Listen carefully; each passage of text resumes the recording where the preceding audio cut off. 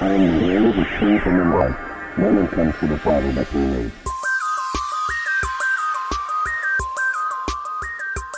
What does it mean Messiah matters? It means apart from him we can do nothing. It means he is the way, the truth, and the life. Do people realize that their theology is completely engulfed and enwrapped with the Messiah? We have to have the Tanakh to know the Messiah. But we have to have the Messiah to know the Tanakh.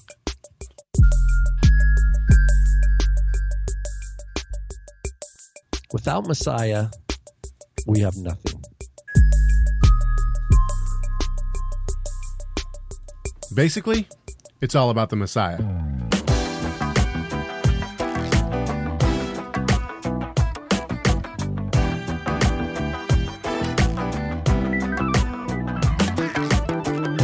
It's Wednesday, January 17th. Welcome to Messiah Matters, show 202.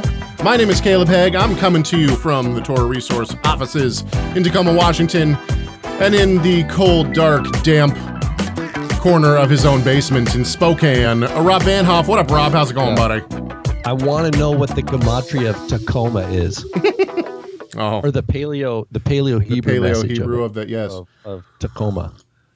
I think it's, because I know we think of it as an Indian, Native American, originally tribal term, Tahoma, right? But I think since they come from the tribes of Israel, and we know that from Mormonism, Joseph Smith, and other early,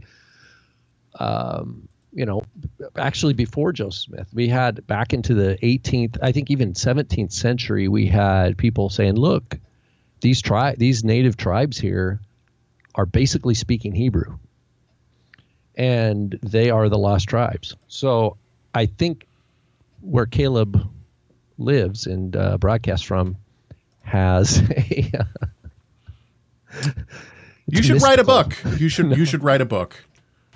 All those have been written.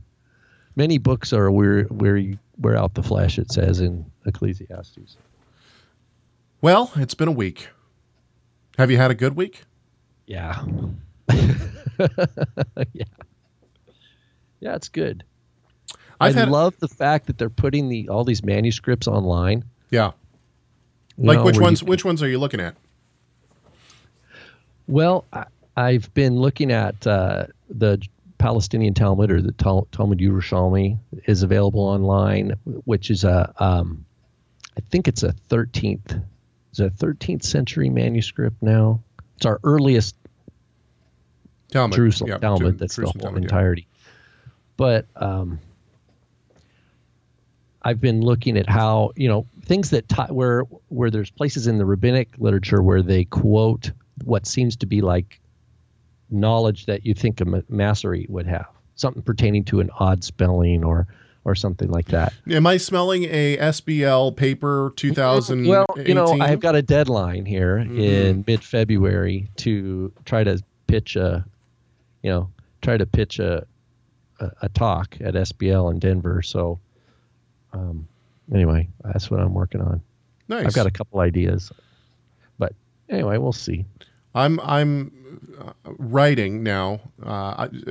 Unlike Rob, since he's actually submitted and been accepted at the National Society of Biblical Literature, all he has to do is submit an abstract, and they'll accept an abstract and then may accept his paper. I myself, however, have not done that yet. I haven't submitted a paper that's been accepted. So every time I submit, I have to write the entire paper before the deadline so that they can read the entire paper and see if it's something that they think is worthy. So I have the bare bones of a paper that has been written, and arguing on whether or not the two cups in Luke 22 are original or not, or whether or not it's an insertion. And so we'll see.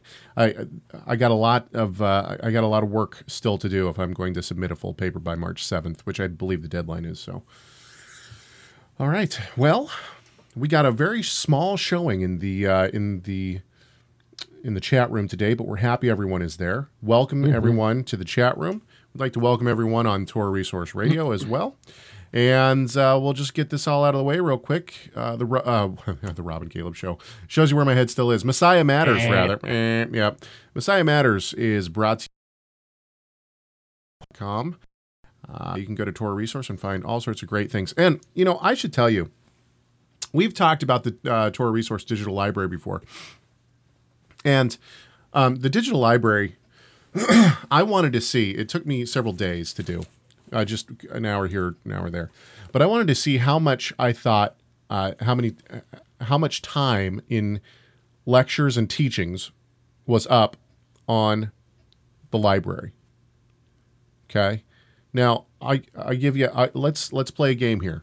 You have a guess. If you were to take all of the lectures in a row and all of the teachings that we have in the library on Torah Resource, and it is a paid service. I'm not trying to trick anybody here. It's a paid service. It costs about $8.26 a month, but you have to buy it in a year, so it's $100, $100 a year. How much, Rob, do you think, how many audio lectures and videos and everything, the time put together without repeating one lecture, how much time do you think is up there? Oh, I have no idea.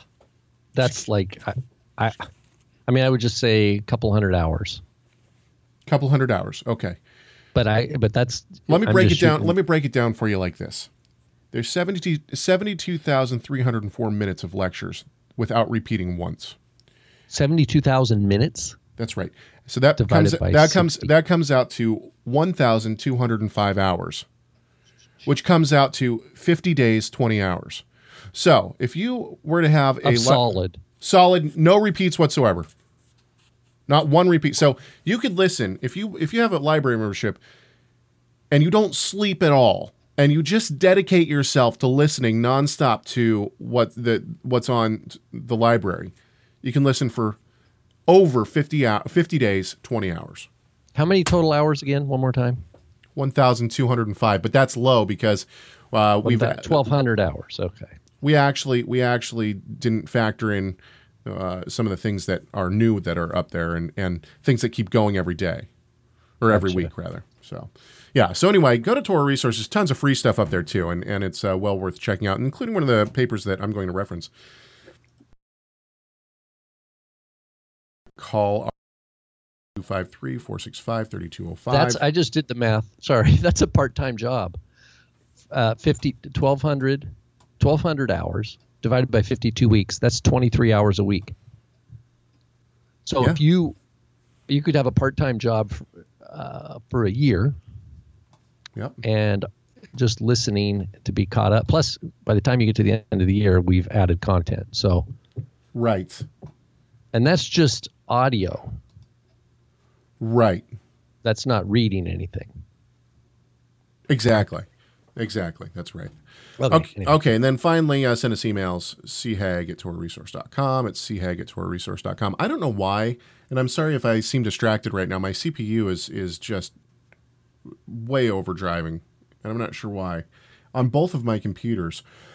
For those who don't know, I have quite the setup here. You can't see it, but I actually have 3 screens in front of me. That's why you'll see me look around all the time.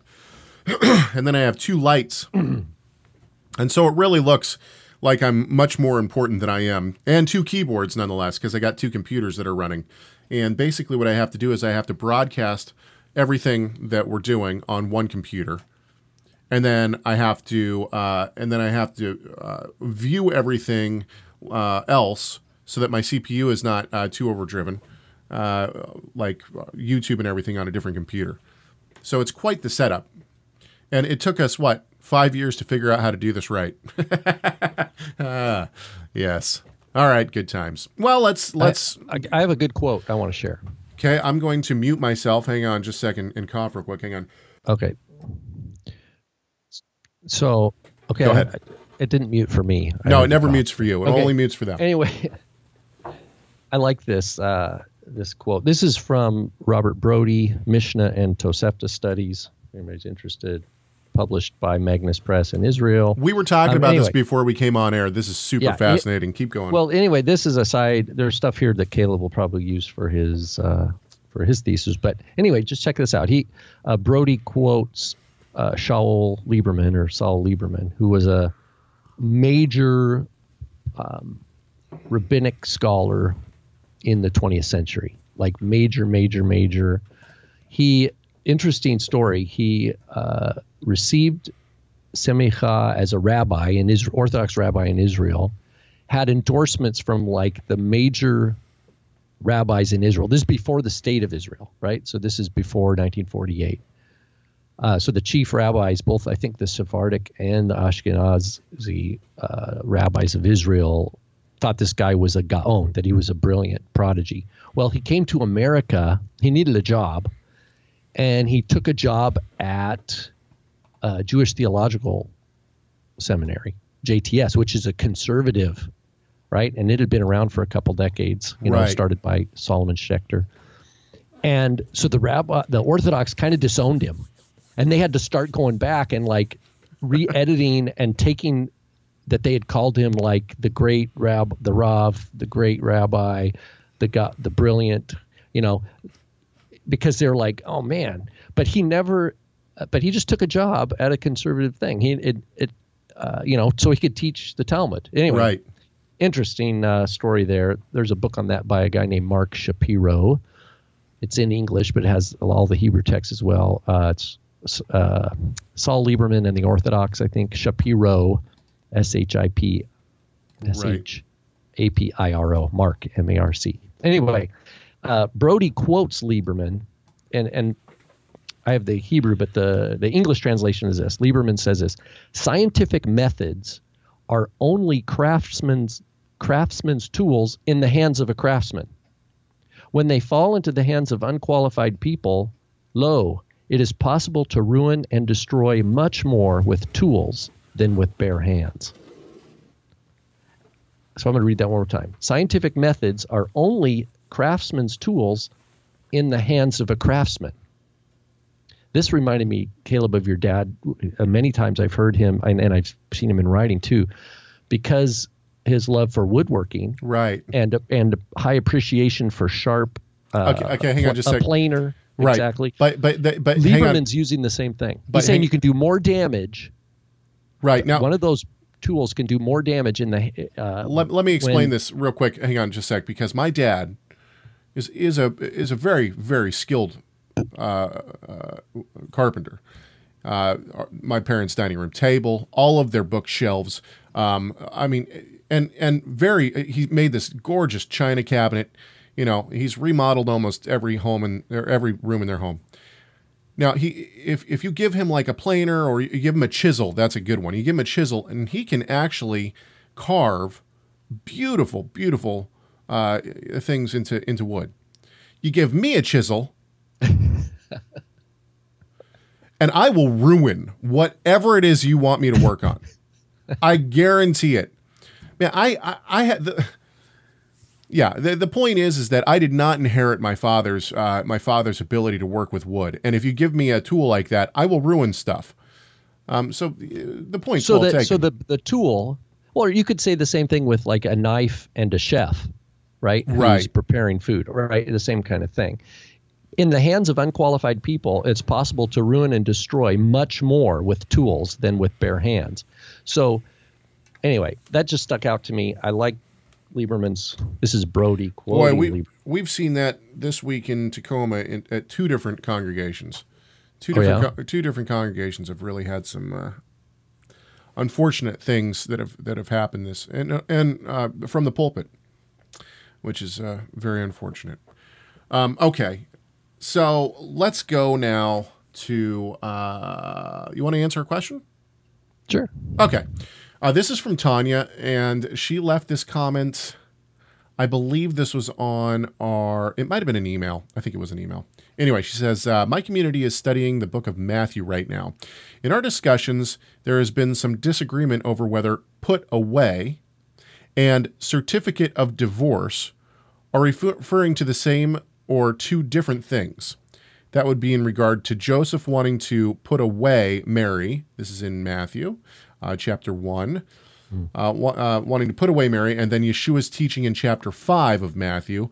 Maybe one of you could throw in your 2 cents worth on that topic. Thanks. Okay, Chapter 5 or 19, isn't it? both. I mean, It's both.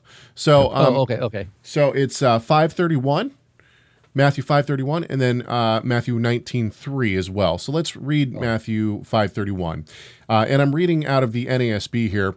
And what's interesting is that the NASB is different than the ESV. So the NASB says, "And Joseph, her husband, being a righteous man, and not wanting to disgrace her, planned to send her away."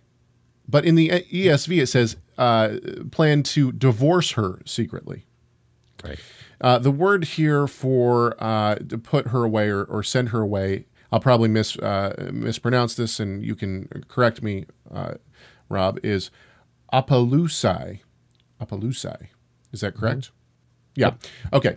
And then in Matthew 5:31, reading out of the NASB again, it says, "It was said, whoever sends his wife away," same word here, apalusai, "let him give her a certificate of divorce." Now, this is a different word, certificate of divorce.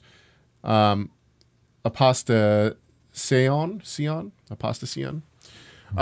And so, but the word apaluse is used in 119, 531, 19:3, and then also in Mark 10, and Mark 10:4, Mark 10:2, and Mark 10:11. You want to give your 2 cents first, since you know Greek way better than I do? Well, I didn't prepare for this, so I'm just looking right now. I'm trying to find it's 119. Okay, I see 119. Yeah, is to send her away. Right. So here's my thought. I'll give you my thought while you look at maybe 531. Well, 531. here's an important one it. thing, and maybe Tanya noticed this, and maybe I was distracted when I was reading it.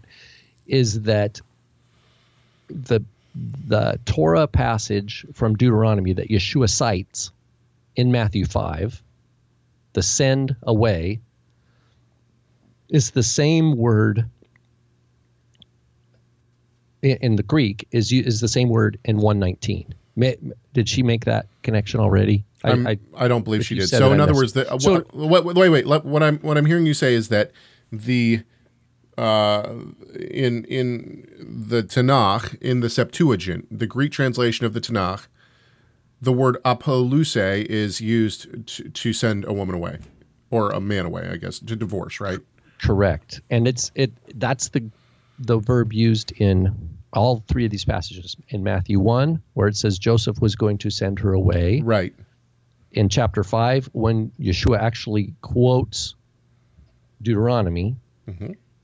And then in chapter 19, where the Pharisees ask Yeshua, is it lawful for a man to send away his wife for any reason? In other words, the issue there for any reason at all is added by the Pharisees. So,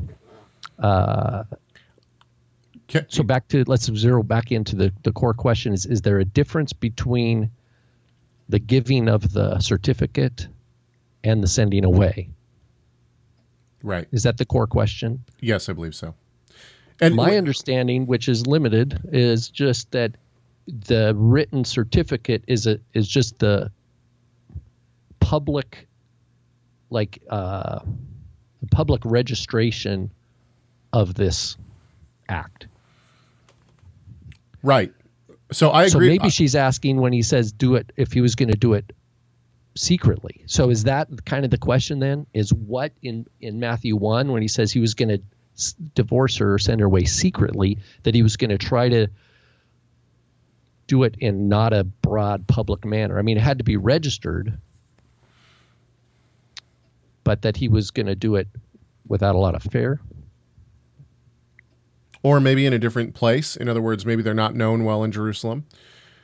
The way that I take it the same way is that the certificate of divorce is basically the legal way to do something. In other words, a guy couldn't just say, you know what, you burned my toast, you're out of here. He sends her out, right? She leaves, she goes back to her father's house or something like that.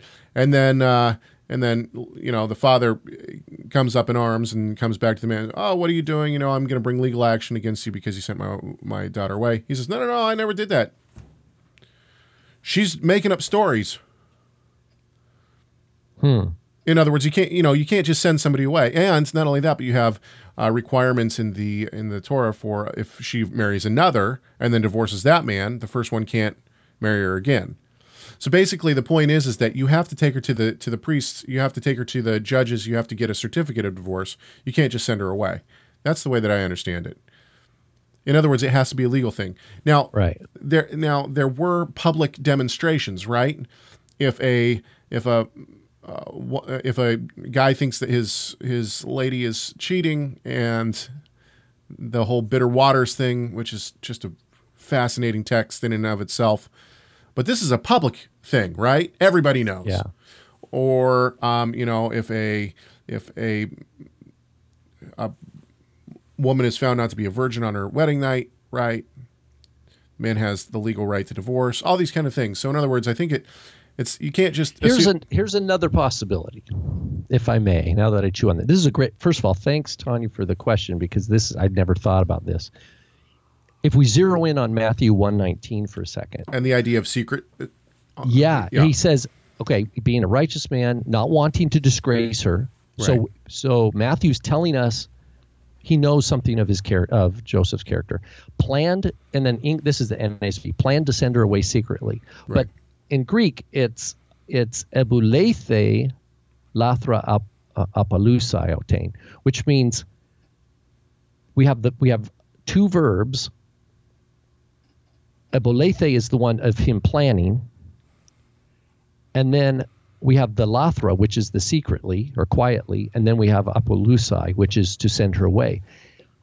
I'm open to exploring the idea, and I actually like the idea of that. The adverb quietly or secretly could modify the verb planned or counseled in himself. So in other words, he didn't share this thought. He had the thought, but he had the thought secretly that he would send her away. Oh, so it wasn't that he was going to divorce in secret, but that he was planning it to himself. Yes, and it's that time when he had it said he was considering this. Right. That the angel of the Lord came. In other words, he didn't talk to her about it. Exactly. He hadn't mentioned it to anybody. Only in the counsel of his own heart had he entertained this idea. And it's at that point that the angel of the Lord appeared to him in the dream, saying, "You don't even need to mention this. That strike that thought from your heart, right? Or get that rock out of your shoe, right? Right. This is, and so now I can't be solid, and I would have to look at the usage of this adverb in other places and see if syntactically, but by approximation, it's sandwiched between two verbs. So you have three. In other words, in the Greek, you have three words in a row. He planned, then you have secretly to send her away. So the question is, this adverb, it could modify the verb that came before it. He secretly planned, or quietly in his own heart planned. Interesting. Or he planned to send her away secretly. So the question Right. is, this adverb, quietly or secretly, does it modify? Which verb does it modify? And by proximity, it's right between both. So, and because it was in a dream that it says, when he had considered this, behold, I favor, and this is why I'm glad she asked the question, because I never had looked at this before from this angle. I favor that reading. I'm inclined to say, yeah, he didn't mention this to anybody. Not even except her. Obviously way after the fact, he shared it in retrospect, and that's how Matthew knows to tell us, right? Because the story became told, but at the original time, when this really was going down, I think Joseph, he's a Torah observant man. Why would he not consider, right? I mean, how would you not at least know that there's a legal Action. situation? Yeah, that there's a legal permission in the Torah for certain reasons. And why would he not have the thought to say, does this qualify even? And then he doesn't want to disgrace her. He loves her, right? He's not, it's not for himself. He's not trying to make himself look good. It's a legitimate conundrum. Right. Anyway, great question. Yeah, I like it. I like the thoughts on that too. Okay. Just in case you don't know, the Rob and Caleb Show is brought to you by Torah Resource, but it's also mainly brought to you by the support of our listeners.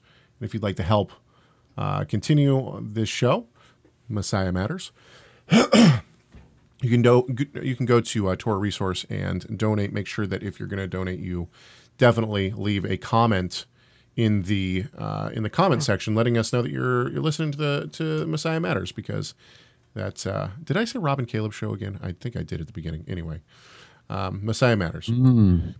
Five taste and see. 5 years will ingrain things into your head. You just say things, right? Anyway, so we are appreciative of everyone who supports this show, and we hope that it benefits everyone. And also, if you have a question like Tanya's, which was an excellent question, then please feel free to let us know. You can do so by giving us a call, 253-465-3205, or you can do so by shooting us an email, chegg@torahresource.com. Okay, so let's get into it. The last week we talked about the Messianic expectation, and really it was kind of a fascination that I dug into with the Star of Bethlehem and what that might be. This week, I want to kind of continue on in that same idea of what was the expectation of people in the first century. And to do that, I think that we need to look a little bit at the Torah. And I don't know, in your show notes this week, for everyone who gets the show notes, you might realize that I put in a DVD series by Ariel Berkowitz called The Exodus Gospel. I found this teaching to be absolutely fantastic. It was one of the things that really kind of built a lot of my understanding of the Exodus, and that was because of the way that Ariel teaches.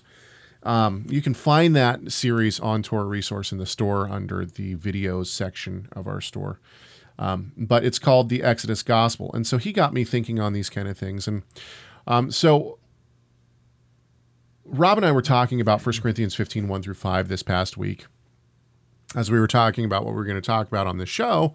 And so let me read this real quick, and and we can go from here, because I want to get back into the Exodus and into Exodus 4, which I've found to be very interesting, which might seem totally off topic for the Messianic expectation of the first century, Exodus 4.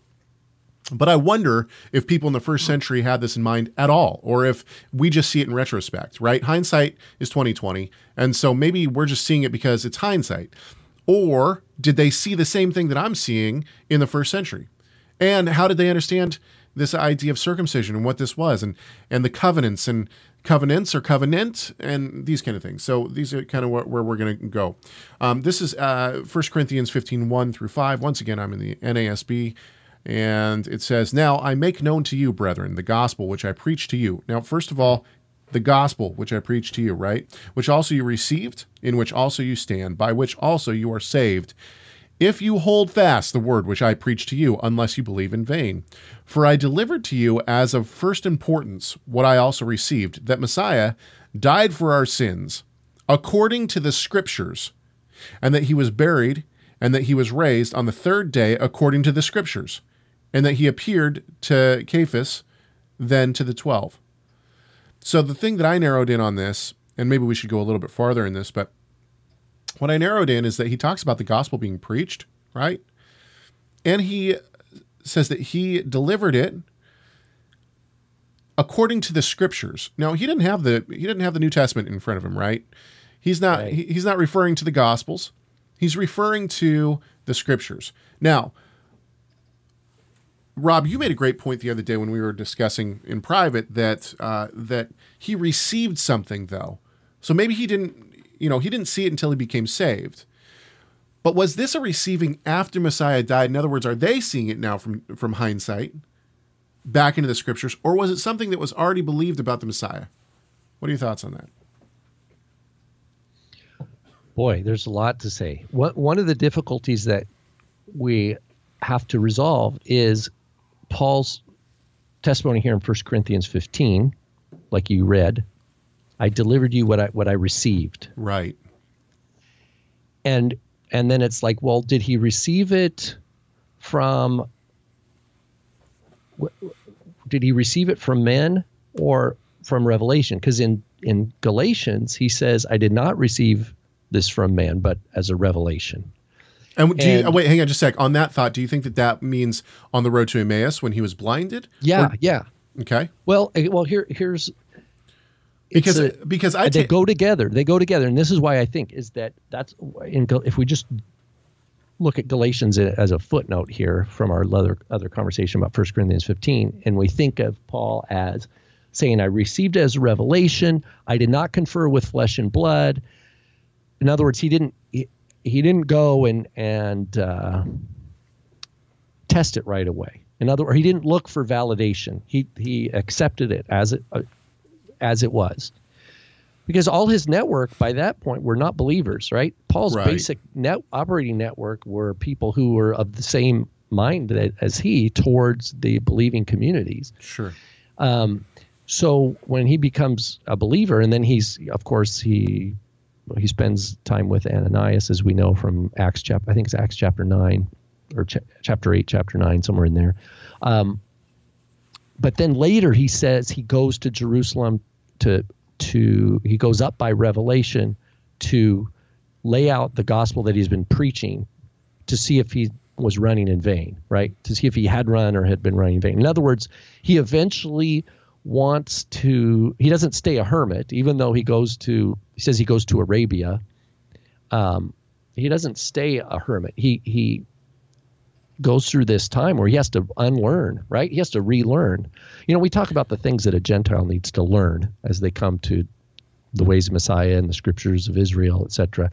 But even a super ultra zealous Torah proponent like Saul of Tarsus, it's not like everything just clicked. Right? He had to go, and I think he got it, but he still had to go, wait a minute. That means all this other stuff now has to be reframed. All this other stuff that I used to think need to be reframed. I agree with you, but at the same time, I think what happened was he had to read back through the Tanakh bit by bit and totally see it from all of a sudden now he's just, it's like he's eating it up, but it's like, oh, now I see. Before I thought I saw. Exactly. That's why I think the 2 Corinthians 3 passage comes in here too, because he talks about those who are reading the ancient covenant, but it's like there's a veil over their eyes. In other words, it's the presence of the text, the presence of the scriptures in the synagogue does not automatically mean that they know what they're worshiping. In the same way that he tells the Samaritan woman, y'all don't know, you worship what you don't know. In other words, in Romans 10, he says they have a zeal for God, but not according to knowledge. And instead of submitting to the what's righteousness in God's eyes, they're seeking to build and establish their own righteousness. That there's this fundamental problem with humans, whether it's the Samaritans or it's the Pharisees or Jews reading the scripture and having this veil over their eyes, and that veil's removed only in Messiah. So, we talked about, is it Simeon in the temple when at Yeshua's circumcision and naming, right? Where it says that the Ruach HaKodesh had guided him and revealed to him that he would not die until he had seen the Messiah, right? Mm-hmm. And then when he sees Yeshua, he says, I know it. I think it's in the King James. Lord, let us now, thy servant, depart in peace according to your word. For my eyes have seen the salvation, the glory of your people Israel. Right. Right. I think that's a rough paraphrase. And that's like amazing. But did he see that as an exegesis? In other words, when he saw the baby Yeshua, the infant, did he this is the gematria, this day is the gematria of this text in the scripture, and therefore I know what this is in advance, because I don't think that at all. I think the Ruach is overseeing what he pays attention to in the scriptures and in his life, and then these confirmations come on the backside of it saying, aha, I get it, it connects. And so back to 1 Corinthians 15, this is a long kind of footnote there. He says, I delivered to you what I also received, that Messiah died for our sins according to the scriptures.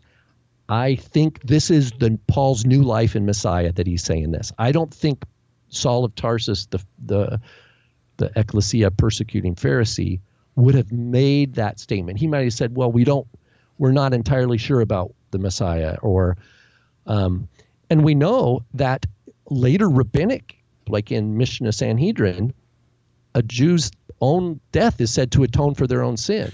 But you're talking about but you're talking about unbelievers here, and that's just it. Is that I think that Paul was an unbeliever even before, right before the death of the Messiah. I mean, obviously he comes later, but and we don't know how old Paul was when even when he was holding the garments for the people who were stoning Stephen. A young man, young probably, but I think there was a difference. The people who came before Messiah died, that had faith, right? Abraham believed and it was counted to him as righteousness. What does that mean? It means that he had faith in the promise. He had faith in the seed that was to come to crush the head of the serpent. And we have Yeshua's testimony. Abraham longed to see my day. He saw it. Yeah. And was glad, and he rejoiced. Yeah. So this is Yeshua testifying. And that's why they're saying, what do you mean? How can you testify about Abraham? You're not even 50 years old. Right. How could you haven't seen Abraham? And that's when he says, before Abraham was, I am. I am, so yeah. So, but this idea, back to your point of Yeshua's testifying of Abraham's faith, that somehow Abraham saw, just as he saw those stars and believed, that Yeshua saw, or that Abraham somehow, by the Holy Spirit, saw in some level. It might, obviously he didn't have the apostolic writings, right? He couldn't read 1 Corinthians 15. He couldn't read the gospel according to Mark. But there's something there that he understood, and there's something there he understood in Genesis 22 with the Akedah, because in Hebrews it says that this was a kind of resurrection, like somehow this idea of substitutionary atonement, this idea of a one-sided covenant where God is going to do this. Okay, wait, hang on. But all these things come to bear. Gary makes a great point in the chat room. He says, consider what the disciples understood and got wrong. I agree completely. But what we see from the disciples does not seem to be across the board. Right there. Now, I know there's debate within the Qumran scrolls on whether or not they believed in two messiahs, one messiah that would suffer first and then reign, whether or not they believed in a messiah that came every generation, right? But they certainly talk about the messiah of Joseph and the messiah of David. There's two messiahs figures in some form at Qumran, right? And then you have people whom the Holy Spirit had revealed to them the coming of the Messiah, right? Like Simeon in the temple, right? Even Isaiah, right? Because even John in the Gospel of John, he says this is Isaiah said this when he saw his glory, and he cites not only Isaiah 53, who has believed our report, but Isaiah 6, which is Isaiah having this vision. So John quotes, I think it's in John 12, he quotes both those Isaiah 6 and Isaiah 53, and says this is when Isaiah saw Yeshua's glory. So this is still 700-800 years ahead of time. So agreed. They, Gary's point about is good. Gary's point about the disciples, because he quotes. Hang on, Gary goes then and quotes 1 Peter, and this is a great quote. 1 Peter 10, 1, 10, and 11. That's a good one, yeah. As to this salvation, the prophets who prophesied of grace that would come to you, made careful searches and inquiries, seeking to know what person or time the Spirit of Messiah within them was indicating as he predicted the sufferings of Messiah, and he glorifies and glories to follow. Amen. And he goes on. Gary continues to quote 1 Peter, which is an excellent passage. But my point here is simply that it seems like there wasn't a messianic expectation that was just across the board. It's not like everybody was like, he's going to come, he's going to deal with sin. But there was people who believed it. And then you have Peter, right? Who says, we're going to, I'm obviously paraphrasing, but, the Messiah says, I have to suffer or whatever, and I'm going to die. They're going to put me to death. No, I'll fight with you. Let's go take Jerusalem, essentially. And Yeshua says, get behind me, Satan. Don't you know? Right? And so the point is that even the disciples, I agree with Gary, even the disciples are saying, they're not quite getting it until, and even after he dies, right? On the road, on the road out of Jerusalem, Yeshua has to reveal himself through the scriptures to them. So, it's, to me, it maybe it's crazy, but you think about like the airplane that flies from, let's say, Seattle to Hawaii or something, right?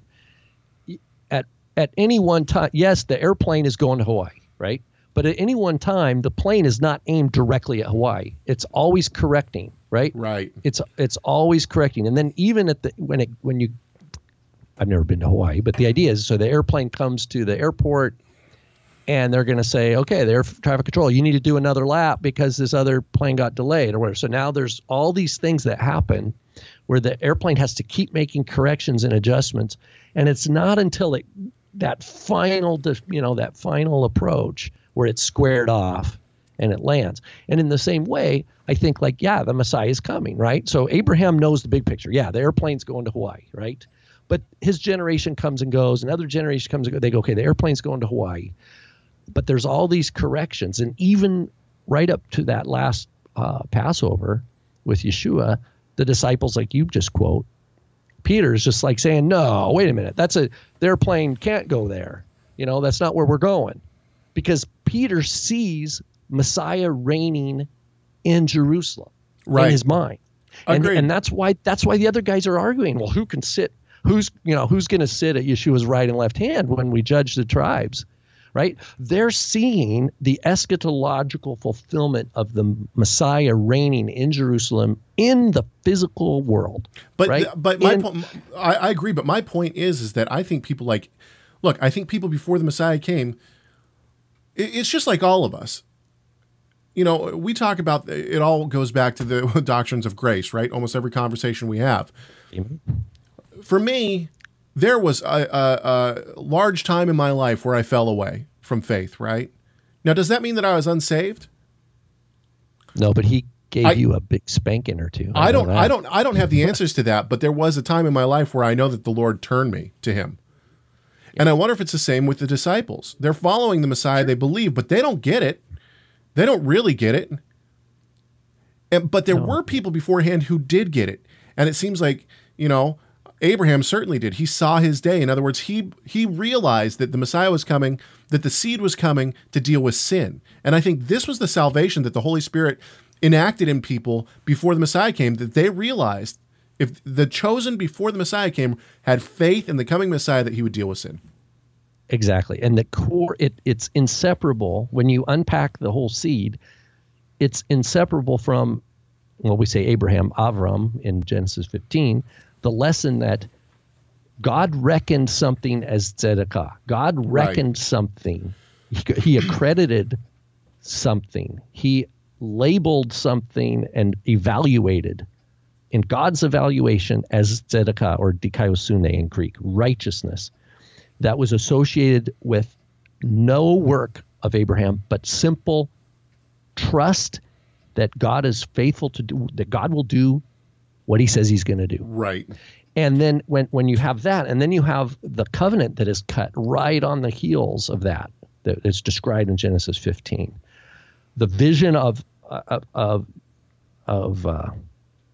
that what was to come, of the Exodus. And this is going to get us, Caleb, we're on our way, just like that airplane, we're on our way to Exodus 4. Correcting. Yep. The one-sided covenant, look, your children are going to be slaves, but I'm going to bring them out. So Abraham doesn't leave without some couple 100-year future, but he also has this long-term future with the stars, right? That such shall your offspring be. And this is Abraham realized it's all bigger than he could ever do. It's all bigger than him, right? Right. The generations that are going to be enslaved, what's he going to do about it? There's nothing that he can do about it in his lifetime, right? It's not like he can save up a bunch of money and make sure that they never have to go to eat. I mean, it's all God says this is going to do. This is what's going to happen. Abraham just says, okay, this is what's going to happen. This is what is reality. And so in Abraham saying, and it says Abraham believed, and God says, okay, that is what is righteous. That is a core piece for the gospel for us, because that means I don't try to do a bunch of stuff and then go, oh, God, try to call things righteous that aren't righteous, right? And that faith element. Anyway, there's so much to say about that. So okay, hang on. With that being said, because this brings us now to the covenants, whether or not we'll get into Exodus today or not, that doesn't matter. We can do that next week. But this is all leading up into that, right? And the interesting thing, as I study more and I dive, he's not even circumcised yet. Let's point that. I mean, because this is something he believed and understood before the sign of circumcision was even given to him. Okay, so talking about the sign of circumcision, right? Okay, so what is the covenant, the Abrahamic covenant? I think that most people know this. It begins in Exodus 12, right? And it says in Exodus 12:3, and I will bless those who bless you, and the Genesis. Genesis 12:3. I'll bless those who bless you, and the one who curses you, I will curse. And in you, all the families of the earth will be blessed. Amen. Or in your seed, all the nations of the earth will be blessed. That's beyond. He was like, so what do you want me to do?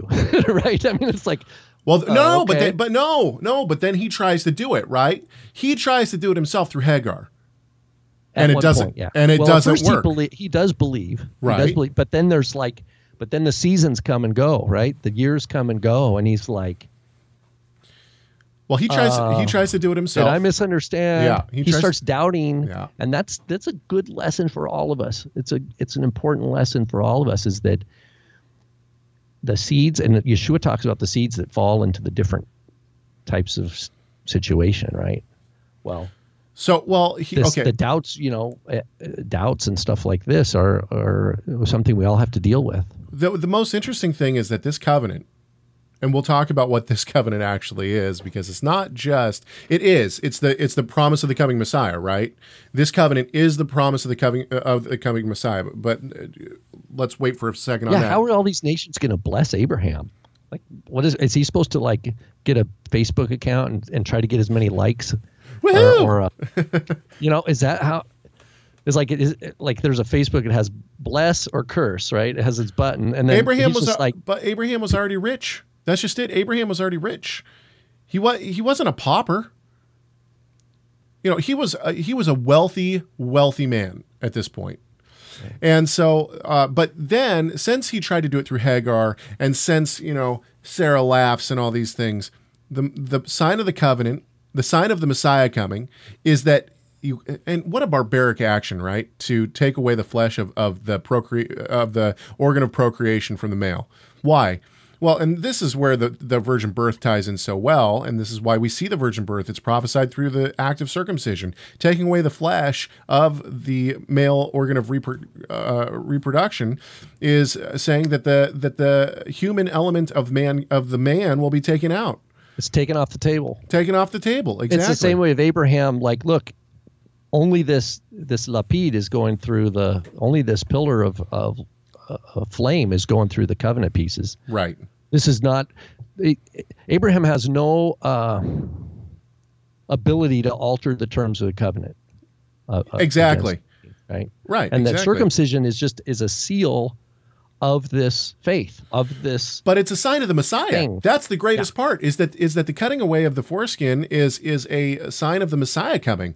It is the sign that the Messiah will come through a virgin birth, that he won't have the sin nature, right? That the sin nature won't be there, that mankind can't do it themselves. They need God to help. It's a wonderful picture. Let's move now to Genesis 17, 6 through 14. And the reason I want to read this is because talking about the Abrahamic covenant, what is the Abrahamic covenant? And this is something that really struck me this week while I was studying these passages out, is this passage right here. And once again, I'm in the NASB. I will make you exceedingly fruitful, and I will make nations of you, and kings will come forth from you. I will establish my covenant between me and you and your descendants after you throughout your generations for an everlasting covenant, to be God to you and to your descendants after you. I will give to you and to your descendants after you the land of your sojournings. So this is important. All the land of Canaan for an everlasting possession. So all of a sudden, this covenant that he's talking about has land rights. But the Mosaic covenant is the one that has land rights, right? It's not the Abrahamic covenant, is it? Or is it? Because he's talking about the Abrahamic covenant. This is the Abrahamic covenant. Yeah, there would not be the only reason there's land rights in the Torah of Moses is because of this, right? I mean, this is the foundation. Well, correct. And I will be their God. God said further to Abraham, now, as for you, you shall keep my covenant, you and your descendants after you throughout their generations. This is my covenant, which you shall keep between me and you and your descendants after you. Every male among you shall be circumcised, and you shall be circumcised in your flesh of your foreskin. Yes. This is after Ishmael. Just to reiterate here, Ishmael's already been born. Right. Ishmael's what? They say 13 or whatever at this time. So, and God's already said, no, not him, right? So, okay, sorry, keep going. No. And so it goes on. But the point is that there's land rights here, and we're supposed to keep the covenant, right? Does this just mean for to the circumcision? Or does it mean to keep the commandments? See, because what I see here in this passage is that the Mosaic covenant and the Abrahamic covenant are completely intertwined and inseparable. You can't separate the two.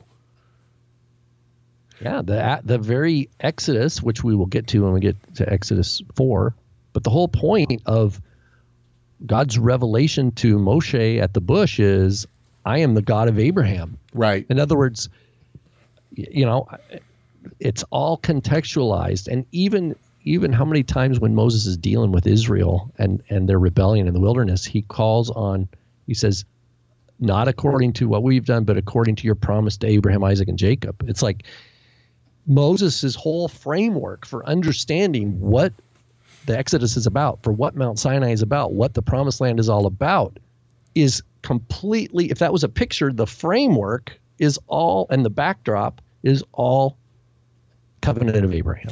What's interesting is that for believers who say that the law of Moses has been done away with, one of the things that they point to is the idea of circumcision, that Paul has spoken against circumcision. Circumcision is not the Mosaic covenant. Circumcision is the Abrahamic covenant, if we're going to separate the two. And that's exactly right. And the Abrahamic covenant is the promise of the Messiah and that all the nations will be blessed. You can't take that away. If you take that away, then the nations don't have the Messiah. Right? Again, even in John's gospel, he says Moses gave you circumcision, but it's not really of Moses. It's really from the fathers. Right. Which is really from the fathers. So even Yeshua, his teachings captured in the Gospel of John, Yeshua's making that point to people. Yeshua is in his teaching is saying, look, circumcision is from the fathers. And he's contextualizing how do we read Moses. Right. We have to understand it in terms of Abraham. So then let's move now to Exodus and Exodus 4:24 through 26, which is just a very, what seems to be, at first glance, seems to be an out-of-place story in the middle of this narrative, right? God tells Moses, go down to Egypt. You're going to be the mouthpiece, okay? And you're going to tell Pharaoh that that he needs to let my people go. And Moses hems and haws and whatnot, but basically he decides, okay, I'm going to do that. But then, and actually right before this, I forgot to grab the passage right before this because this is really, let's see here, Exodus, pardon me while I find this, for, let's say, 20 and following. So we have right here in... Oh, you're talking 21 and 21, 22. So let's start there. And the Lord said to Moses, when you go back to Egypt, see that you do before Pharaoh all the miracles that I have put in your power, but I will harden his heart so that he will not let the people go. And 22, then you shall say to Pharaoh, thus says the Lord, Israel is my firstborn. This is important. Israel. Yes. And it's my son, my firstborn. This is the first time in the entire Tanakh or in the entire Torah that the nation of Israel is referred to as such, as Israel. Before it's always towards a person, right? But this is the first time it refers to the nation, and it's called the firstborn son. Very important. In 23, and I say to you, let my son go, that he may serve me. If you refuse to let him go, behold, I will kill your firstborn son. So we have firstborn son. He threatens Pharaoh's firstborn son. He refers to Israel as God's firstborn son. And then all of a sudden we have this, what seems like a very peculiar passage. And we studied this I'm part of a small group in here in Tacoma, and we studied this in small group. So those who might be in the small group or are listening to this, sorry for the recap. But then he goes into 424, right? And we have this story. At a lodging place on the way, the Lord met him, that is Moses, and sought to put him to death. Then Zipporah took a flint and cut off her son's foreskin and touched Moses' feet. Moses is not actually in there. It's touched his feet with it and said, "Surely you are a bridegroom of blood to me." So he let him alone. It was then that he said, "A bridegroom of blood," because of the circumcision. So, and then it goes back into the story. Then all of a sudden we're back into the story about the Lord said to Aaron, "Go into the wilderness." So you have these two verses that seem somewhat peculiar.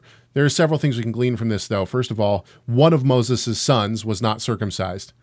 And so he's breaking the very covenant that he's going to help fulfill in Egypt, right? The covenant of the Messiah coming forth from Abraham has to be fulfilled, and God's going to bring the nation of Israel out to do that and give them the land so that the Messiah can come, right? And there's different commentaries on why Zipporah had to do this. I think there was a really good commentary. I think it was in the JPS commentary, actually.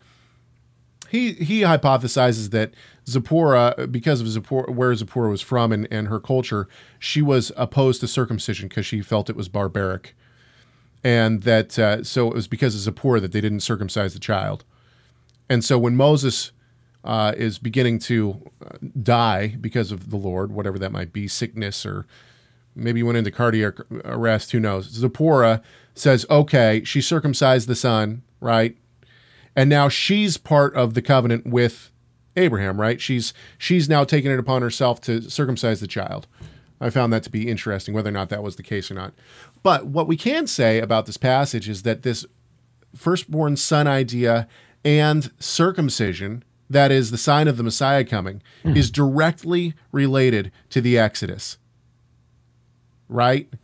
Moses isn't going to go down and be the mouthpiece for God to Pharaoh unless he's upholding this passage. And finally, the last place I want to go today is Exodus 6, 4 through 5. So Exodus 5, for those who might not know, is the story of how Pharaoh took away the straw, right? Aaron and Moses go, they talk to Pharaoh, they tell him, hey, let my people, let God's people go.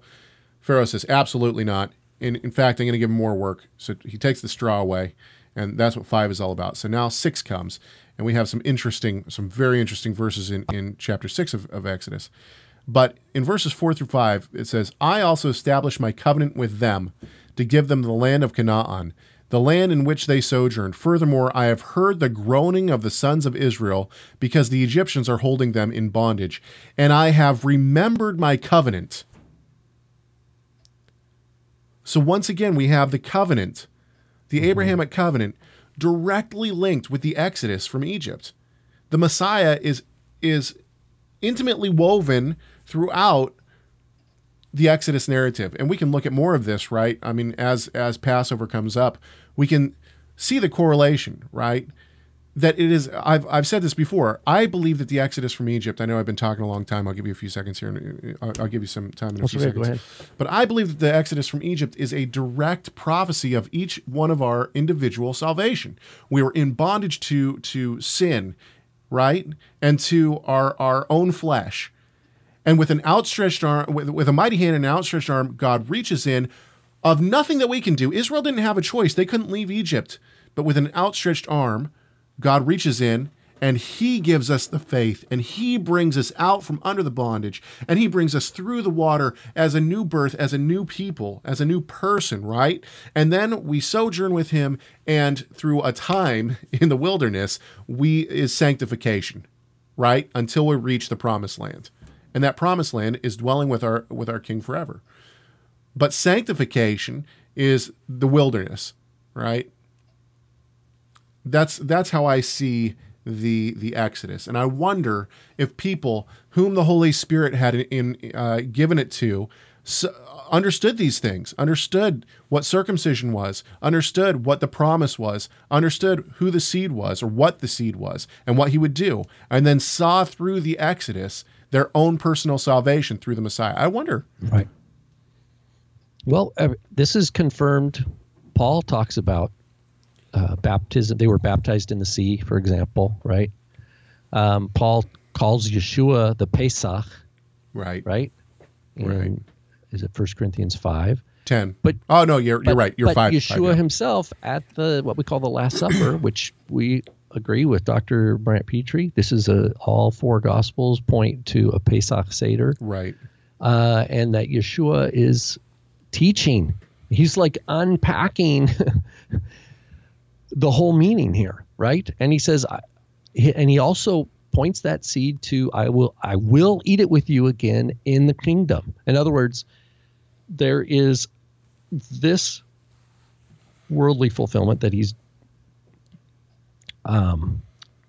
that is unfolding while he's having his last meal with his disciples. But then he's also pointing to a future as well. So there's this thing that's going on. But I'm so glad that you brought up Exodus 6, because this is the 4 in certain rabbinic accounts that there's 4 cups of wine, right, in the Seder traditionally, and they relate to the verbs used in this passage.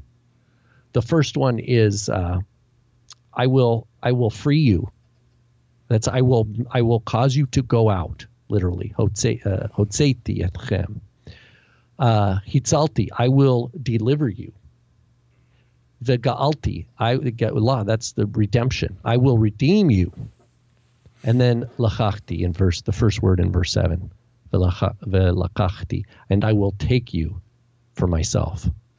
So that this idea of these actions of God, that God promised in advance before the actual, this is still Egypt in bondage. Right. But he's coming with Moses and he's saying, this is what's going to happen. And these 4 key things, I will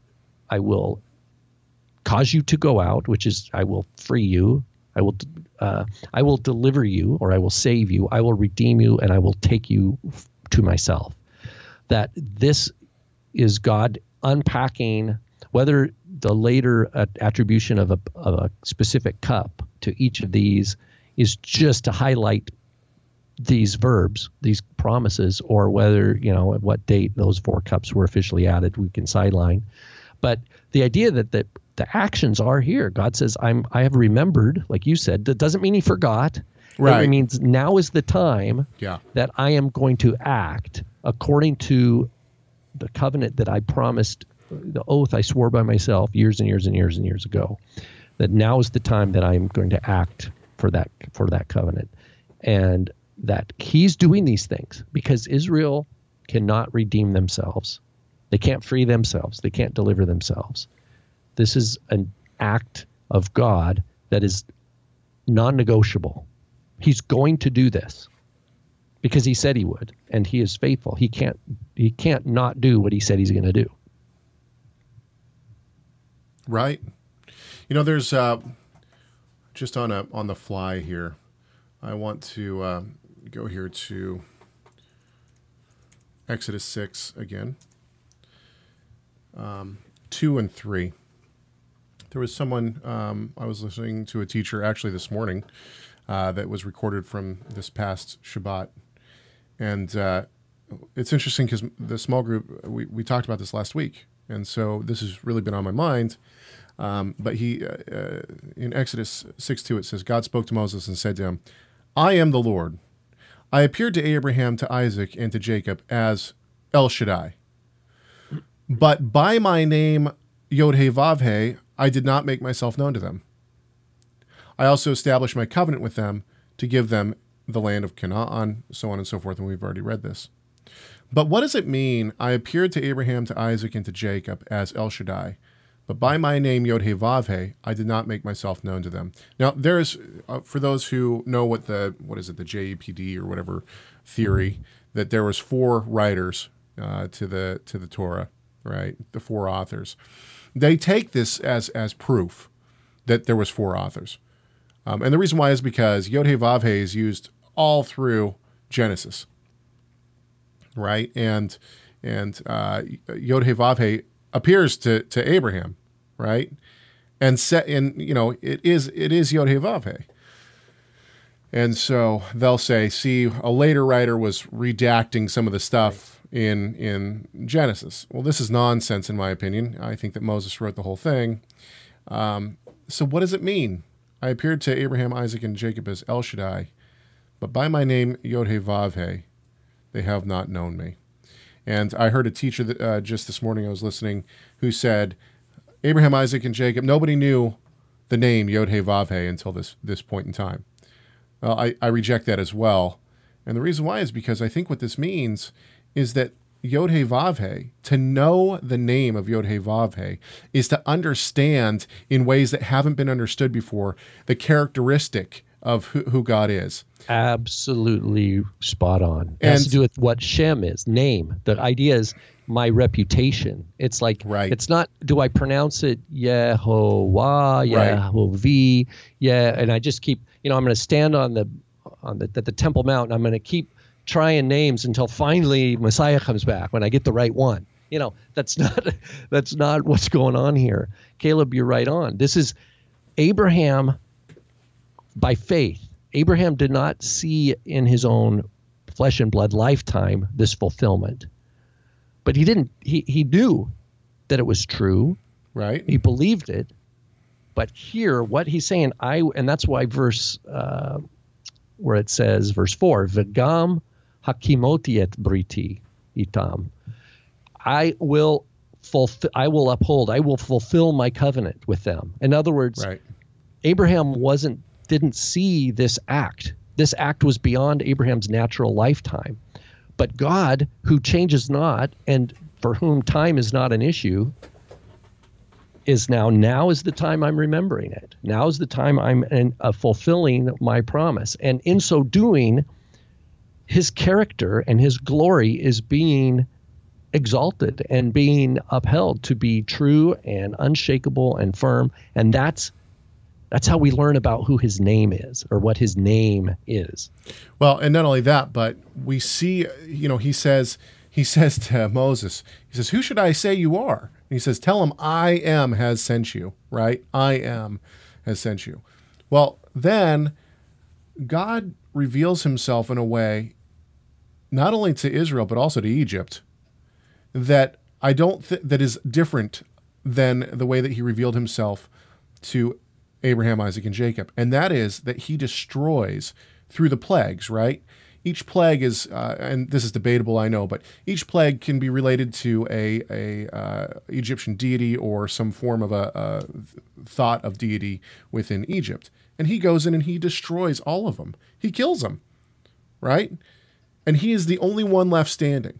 And this is different. This is dealing differently than the way that he dealt with Abraham, Isaac, and Jacob. He didn't just slaughter. I mean, it could be argued that he did with Sodom and Gomorrah. But he just totally annihilates the other deities. He is true. He is eternal. He is holy. He is just. He all the things that he says he is. And that endures and persists at any point in human history. He is the same. And that what he's doing, he's writing a story in history, the calling of Abraham, and all the things, that we know. He ties his name to this people and to this promise. Yeah, and it's a beautiful thing. He redeems, right? It's not just redemption. He redeems the entire nation. He's revealing himself more and more throughout time in this way of redemption. And the Exodus is a perfect way to see that. And I think that that's what it means when he says, in this passage, I appeared to Abraham, Isaac, and Jacob, but they knew me by El Shaddai. But you will know me by Yod-Heh-Vav-Heh. In other words, I'm revealing more of who I am and more of what this covenant relationship is that you will have with me. It's not just the promised Messiah will deal with sin. It's how he will deal with sin, which is personal covenant relationship with each individual. All right. And Abraham received it by faith, by revelation, right? This is if you just think in terms of heaven and earth, right? The heavenly realm revealed to the earthly realm. Abraham didn't derive it. He wasn't studying some book and thought, there must be a God, right? Right. I know some rabbinic midrash tells that kind of story, that Abraham kind of used rational thought and then kind of had this rational proof of God. Well, I don't think that fits with Scripture. Rather, this is God knowing the end from the beginning, but also having an elect throughout history that he was going to reveal himself to, that would result in all the world being full of the knowledge of God, that his glory would shine forth, and all his characteristics would shine forth in all their glory, all his glory, and that he had sons, right? He had children that were going to participate in this glory, and as that's always behind the scenes, right? That's why the story is going the direction it's going. Right. Ultimately, in the birth of Messiah Yeshua, for our core point here is back to we can't think of. Someone emailed me recently about, well, if there was a temple today, let's say there's a one Torah Gentile, could they go and participate in the Passover? Or if there's a Christian who's uncircumcised male who wants to go to Israel and participate in the Passover, and I'm like, well, this is all hypothetical. But the fact of the matter is the commandment is in Exodus 12, the uncircumcised will not participate right in a Passover Seder. It doesn't matter if you're Jew, if you're Israeli born or native or foreign born, that circumcision is a requirement. Well, does that just mean, all they needed was to have their foreskin lopped off? Or when Moses is teaching about the circumcision, is he talking about, yes, physical circumcision, but physical circumcision as a sign of the Abrahamic covenant? In other words, this is Abraham's family that participates in the Passover. That, like, in other words, you have to have there's a broader story that you are part of, that this is a mark of. It's not just a physical, because the other question is this. Well, let's say hypothetically there is a temple today. Some Jews get together, they rebuild a temple and they set up everything. Okay. So let's say you have an ultra-Orthodox Jew, circumcised 8th day, but he rejects Yeshua. He's actually been part of burning, let's say, New Testaments in Israel, and he goes and celebrates Passover. Okay, is he fulfilling his obligation in God's eyes? Right? He's circumcised the 8th day. He's at this temple in Jerusalem, and he's eating the Passover. What's God's perspective on that? Right. Is he somehow, this man is righteous? I would say no. I would, just like Paul of Tarsus. Right. There's a reason why, or Saul of Tarsus, changed his direction in life. There's a reason why he stopped behaving a certain way and started behaving a brand new way with all he had. And the love of the true living God of Israel was behind that shift. And everything before that, he's like, that was like dung. Right. Because now it's like, okay, now I see, and I don't care what they do. I don't care what they do to me. Right. I don't care what the existing systems of the world do to me. I'm not budging from this course. So PJ asks a question, which I thought I already answered, but I'll read it again and be more specific, I guess. My question relates to Caleb's view that to know God by Yod-Heh-Vav-Heh meant to have that interaction of God's character. I'm not sure I said that. Interaction. I'm not. That's not what I said. But anyway, so it begs the question, what is the Yod-Heh-Vav-Heh characteristic different than El Shaddai? So in other words, what's different between El Shaddai and Yod-Heh-Vav-Heh? And what I already said was, I think that he reveals himself in a way that's different, which is to conquer not only the gods of Egypt and be the only one, that is the I am the only one, but also that, I take and this is a little bit off topic, but I take the view that El Shaddai, I think my father's work on this is good work, and I agree with him, that El Shaddai tends to be linked specifically with the God who brings children. So El Shaddai was seen as the God who would bring the God of a promise. In other words, right. The promise side is being emphasized. That he would bring the seed. That he would be the one who brought the seed. But now what we see is that God is also the God of a nation, the redemption of an entire nation, not just to bring the Messiah. Fulfilling the promise. Fulfilling the promise, and fulfilling the promise not only to individuals in personal conquering personal sin, but in redemption of an entire nation. And doing that through conquering the false gods of the other nations. That's what I think. I think it's different. As that El Shaddai was seen as the God who would bring forth the seed, which is true. God is that, right? But now God switches his emphasis, not his role, but his emphasis to the only God who conquers and brings forth a nation. That's what I think. There's an interesting midrash on Shaddai in the early rabbinic texts where it's like they take the word, because it's Shin Dalet Yod, and they break it, they parse it not as a name, but as Shaddai, who is sufficient, God who is sufficient for all my needs.